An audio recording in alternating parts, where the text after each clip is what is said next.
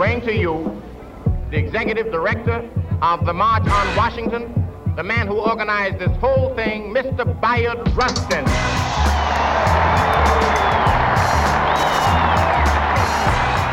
Ladies and gentlemen,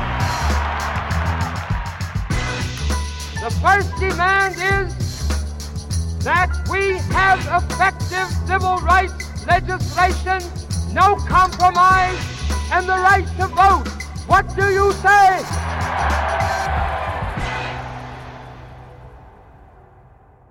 Hey there, beautiful people. Tre'vell here. Welcome back to Rustin the Podcast, your limited series companion to the Netflix film Rustin. Now, I've got a bit of a story time for you today. As we all know, the March on Washington took place on the steps of the Lincoln Memorial, with attendees stretching throughout the National Mall. But as I was watching the film, I realized that I couldn't really remember having ever laid my bare eyes on the Lincoln Memorial. So when my work took me to Washington, D.C. recently, I made it a point to go be a tourist, to walk the grounds that all these titans of history once walked. And in addition to checking out the Lincoln Memorial, where hundreds of thousands of people listen to the legendary Mahalia Jackson do what she does during the March on Washington, I also made time to revisit the Blacksonian. That, by the way, is the street name for the National Museum of African American History and Culture. Of course, the many parts of the civil rights movement are highlighted, and I was happy to see a small focus on Bayard Rustin's pivotal role. But there was a quote on one of the exhibits that stuck out to me. It comes from Mary McLeod Bethune, the pioneering educator, humanitarian, and activist who is one of the namesakes of the Florida HBCU, Bethune-Cookman University. She was appointed by President Franklin D. Roosevelt as the director of the Division of Negro Affairs in the National Youth Administration, a position that made her the first African-American woman to head a division of a federal agency. And she once said, quote, "The true worth of a race must be measured by the character of its womanhood." Now, when I read that quote, it immediately made me think about how when you really want to decide and figure out, the truth of a situation, of a people, of an experience, you have to look to the experiences of women. Some who we get to know briefly in Rustin, like Dr. Anna Arnold Hedgeman and Ella Baker, and others whose names we may not know but should. After all, it was really the women who were taking care of business. Movement organizing is kind of like an iceberg. Most of it goes on underneath the surface, and a lot of us don't see it until it kind of pops up at something like the March on Washington or the 2020 uprisings. And at the top of the iceberg, there's usually a man planting the flag, but the rest of the thing holding them up is usually the women. That's Dr. Ashley Farmer. She's a professor at the University of Texas at Austin and a historian of Black women's intellectual history and radical politics. Her book, Remaking Black Power: How Black Women Transformed an Era, tracks how the women-led activism of the 50s and 60s laid the groundwork for the Black Power movement and generations of activism to follow. In our conversation, we dive deep into the crucial role of women in organizing the March on Washington and the broader civil rights era. But I, of course, had to start us off with a song that was on my spirit. And it comes from the great songwriter, performer of all time, Beyonce, Giselle Knowles-Carter. Uh-huh. And she said, "I can do for you what Martin did for the people." Yes. Ran by the men, but the women keep the tempo. Mm-hmm. When you hear those lyrics, when you hear that idea, what would you say Beyonce is really getting at? I think she's getting at the idea that Martin didn't do it alone, right? While we uplift Martin, and that's in part because of the huge role he played on the March on Washington, but also because, he met a tragic demise before, he could really live a life fulfilled. We project a lot of our movement history and hopes and dreams onto him. And certainly, he was a great man slain before his time, but he wasn't living in this vacuum. In fact, a large part of what we see him doing, all the images that we see him marching at, the I Have a Dream speech, all the way up to the March on Washington, is really something that is both propelled and planned by Black women. So there is obviously, I think, no single part of the civil rights movement that women didn't touch, were not integral to. But what would you say, were some of the ways in which that women-led organizing made some of the more visible parts of the movement possible? The March on Washington, the bus boycott, lunch counter sit-ins. One thing that we think about a lot, particularly in the civil rights movement, is school desegregation struggles, right? Whether that be the Little Rock Nine that we saw having to desegregate with those white folks, jeering at them and the National Guard there, or folks sitting at lunch counters, right? Getting stuff poured on their heads and having racial epithets thrown at them. So I think that while we talk about the Little Rock Nine, those 9 really brave kids, and I want to emphasize, they were kids, right? That were going against kind of the white supremacist establishment. There's a woman named Daisy Bates who is kind of serving as mother and mentor to them. She's training them on how to stay the course. She's helping them navigate the actual map of the high school so they know where to hide or know how to stick together. She's helping them understand, what's at stake in doing this kind of work.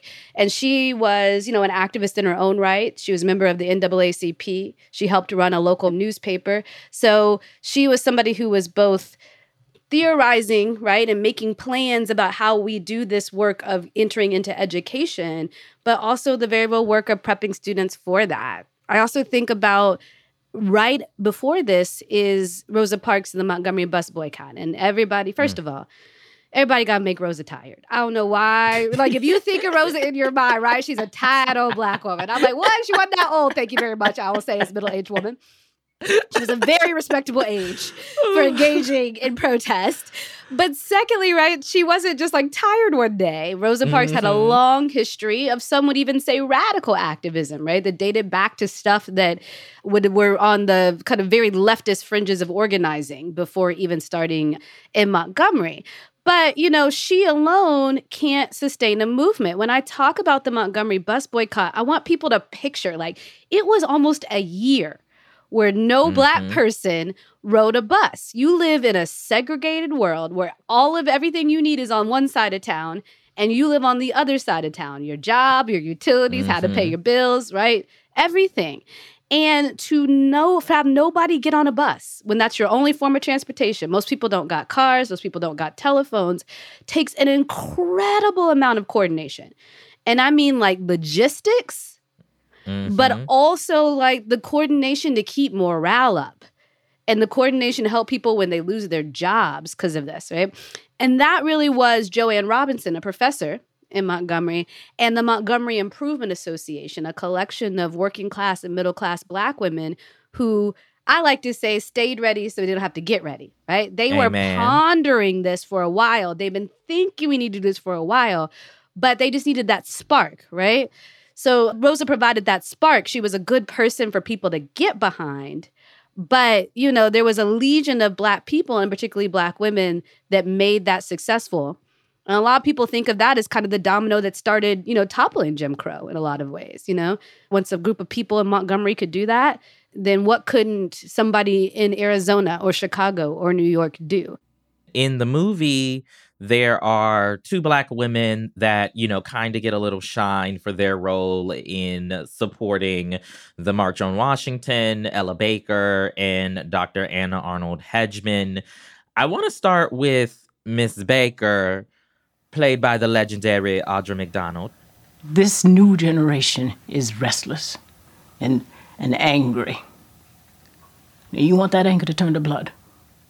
Our children's blood, or will you harness it with Martin for our freedom? She's called the mother or godmother of the movement in so many, places that I look her up. How did she get that title?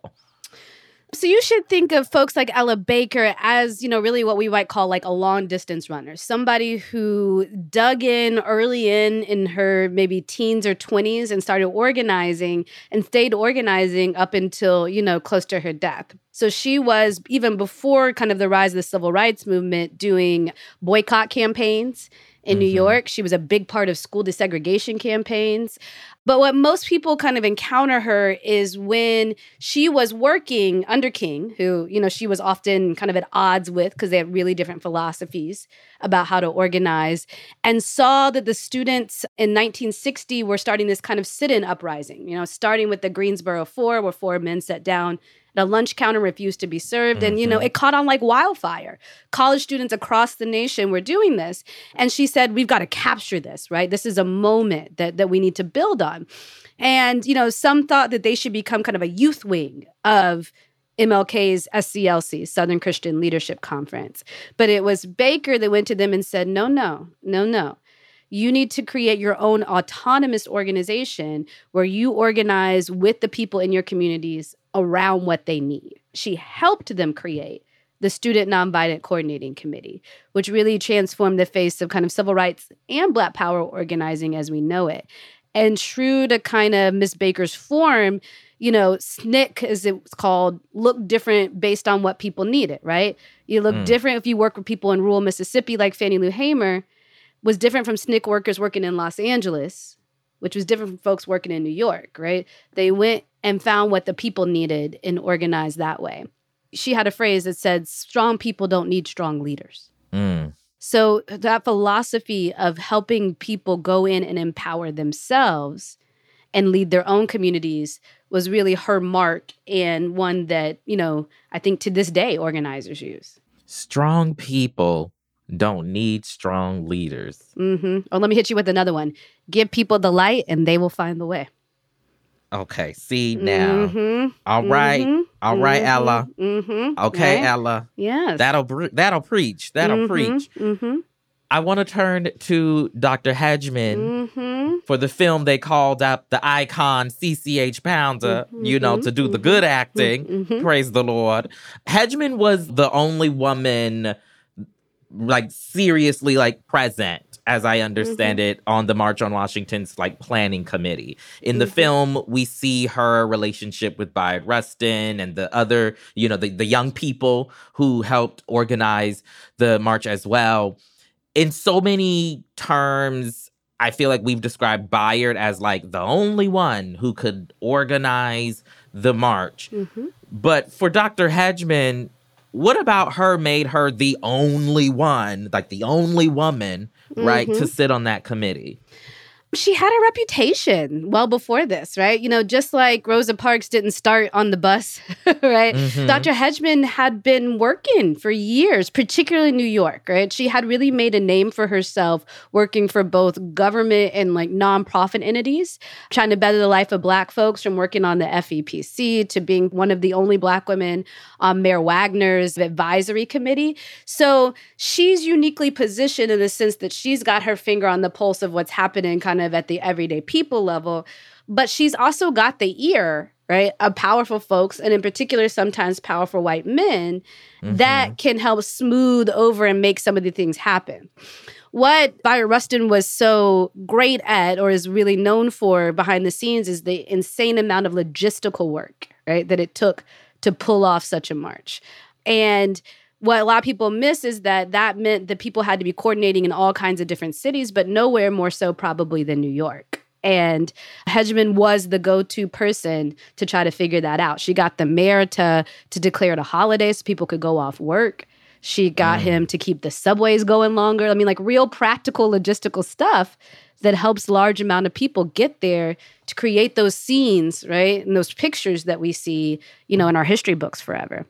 Yeah, and in the movie, we see how Dr. Hedgeman, consistently objects to the fact that there are no women speakers, on the lineup for the March on Washington.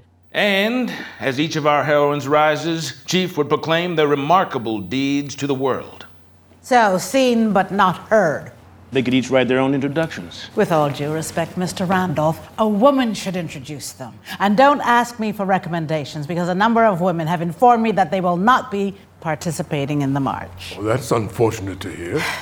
What is unfortunate, sir, are the circumstances that led them to the decision. Bayard, what's the word in Washington? They were sidelined in so many ways. In the last episode, we also interviewed Dr. Joyce Ladner, who was present and an organizer of the march, who talked about how so much of the focus back then was on like collective Black liberation, not necessarily the specific needs of Black women.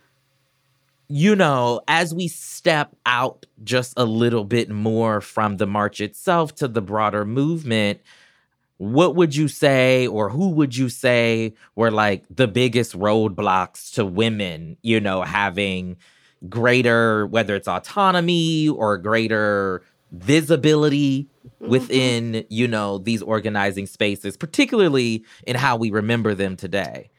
Yeah, you know, this is where I say all your faves are problematic.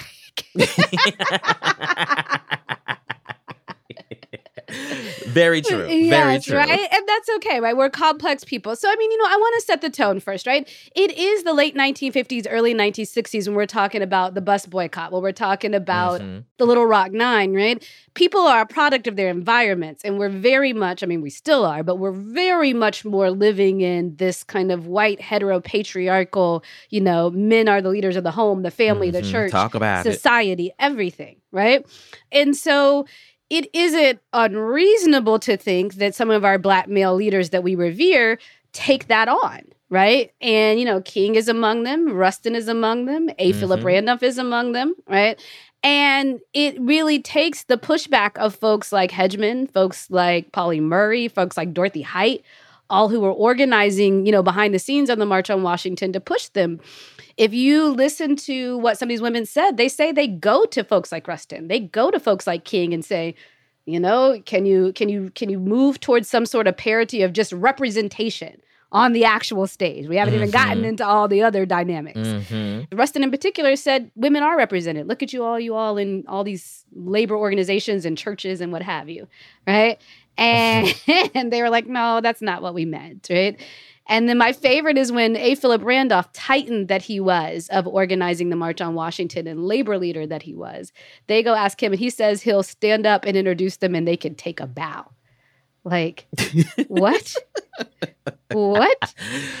How rude. So rude. So disrespectful. So nasty, so rude. But it really was, you know, Hedgeman in particular, but certainly also Murray and others who really pushed them, including like her going to the meeting as the only Black woman there and being like, this is despicable. You guys can't on one hand talk about liberation and then be so discriminatory, you know, even within this small collective. There's this general understanding that Black men are the leaders of everything.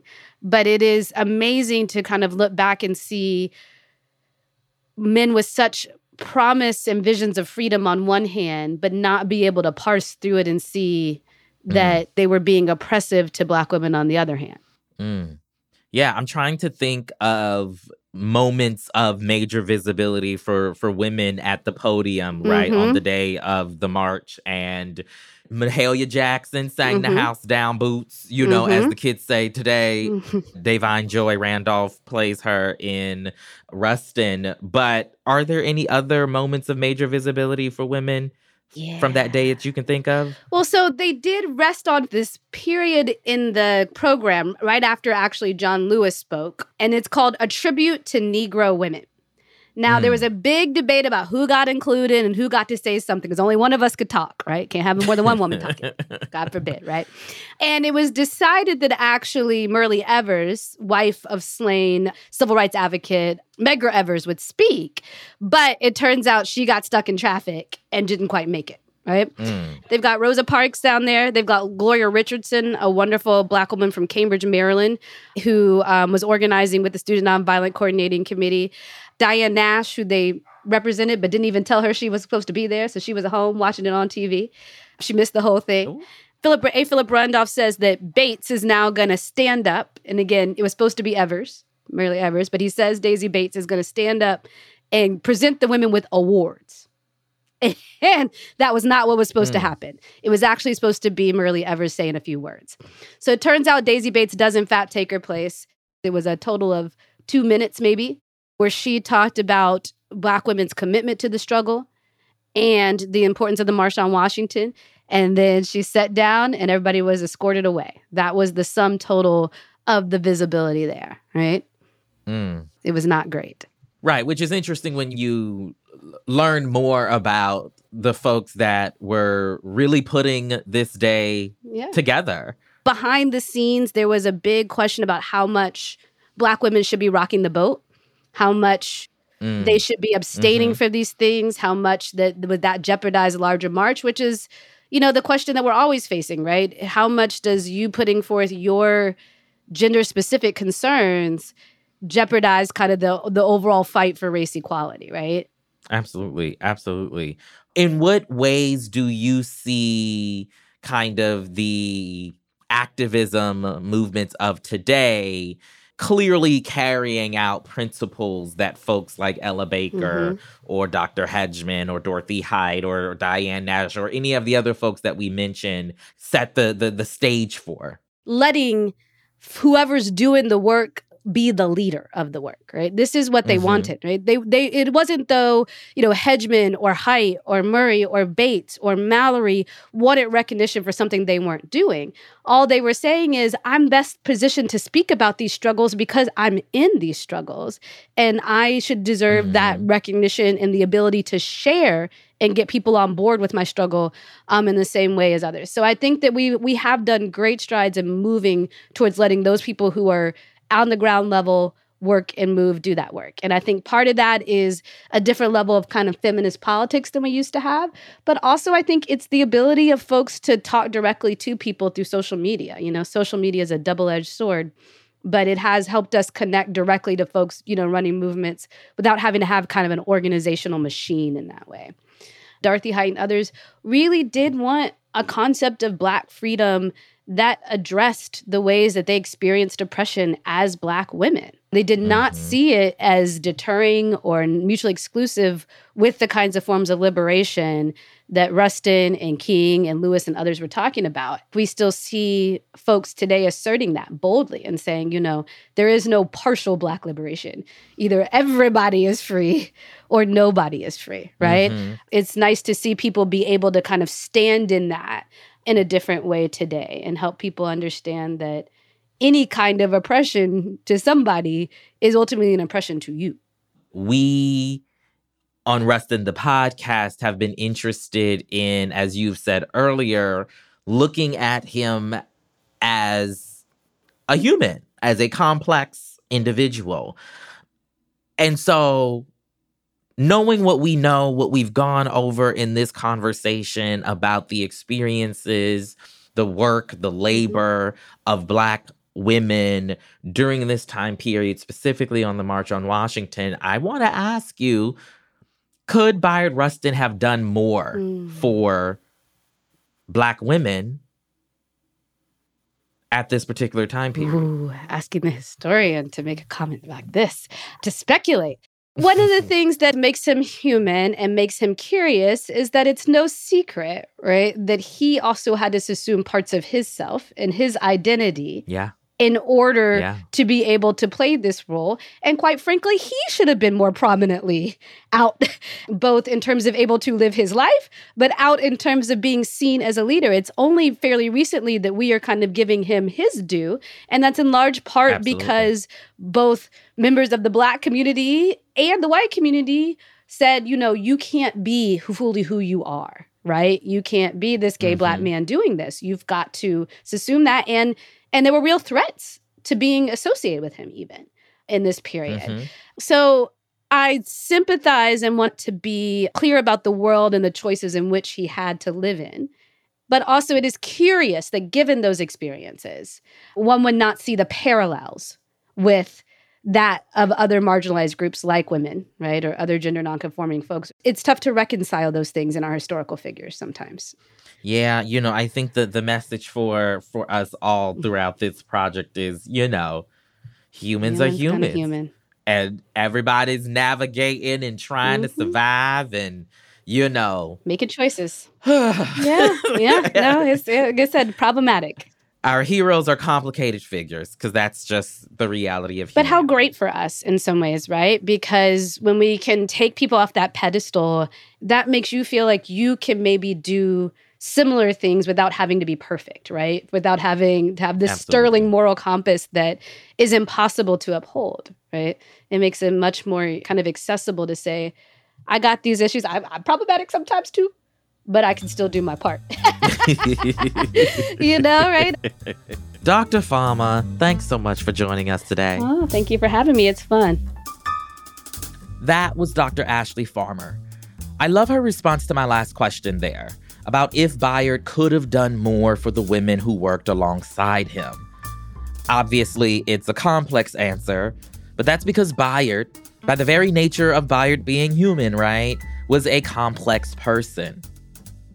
On the next episode of Rustin the Podcast, we turn back to the film, building out Bayard's world with director George C. Wolfe and exploring his interiority with actor Coleman Domingo.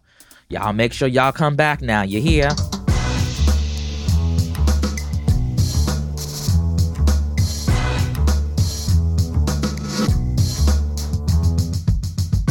The official Rustin Podcast is a production of Netflix, Pineapple Street Studios, and Slayzhon. It's produced by Corey Antonio Rose, and our managing producer is Erin Kelly. The podcast is mixed by Hannis Brown, with fact-checking by Dina Kleiner. Special thanks to Josh Gwynn. Gabrielle Lewis is the executive producer at Pineapple Street. From Netflix, our executive producer is David Markowitz. And then you have me, Tre'vell Anderson from Slayzhon, as executive producer and host.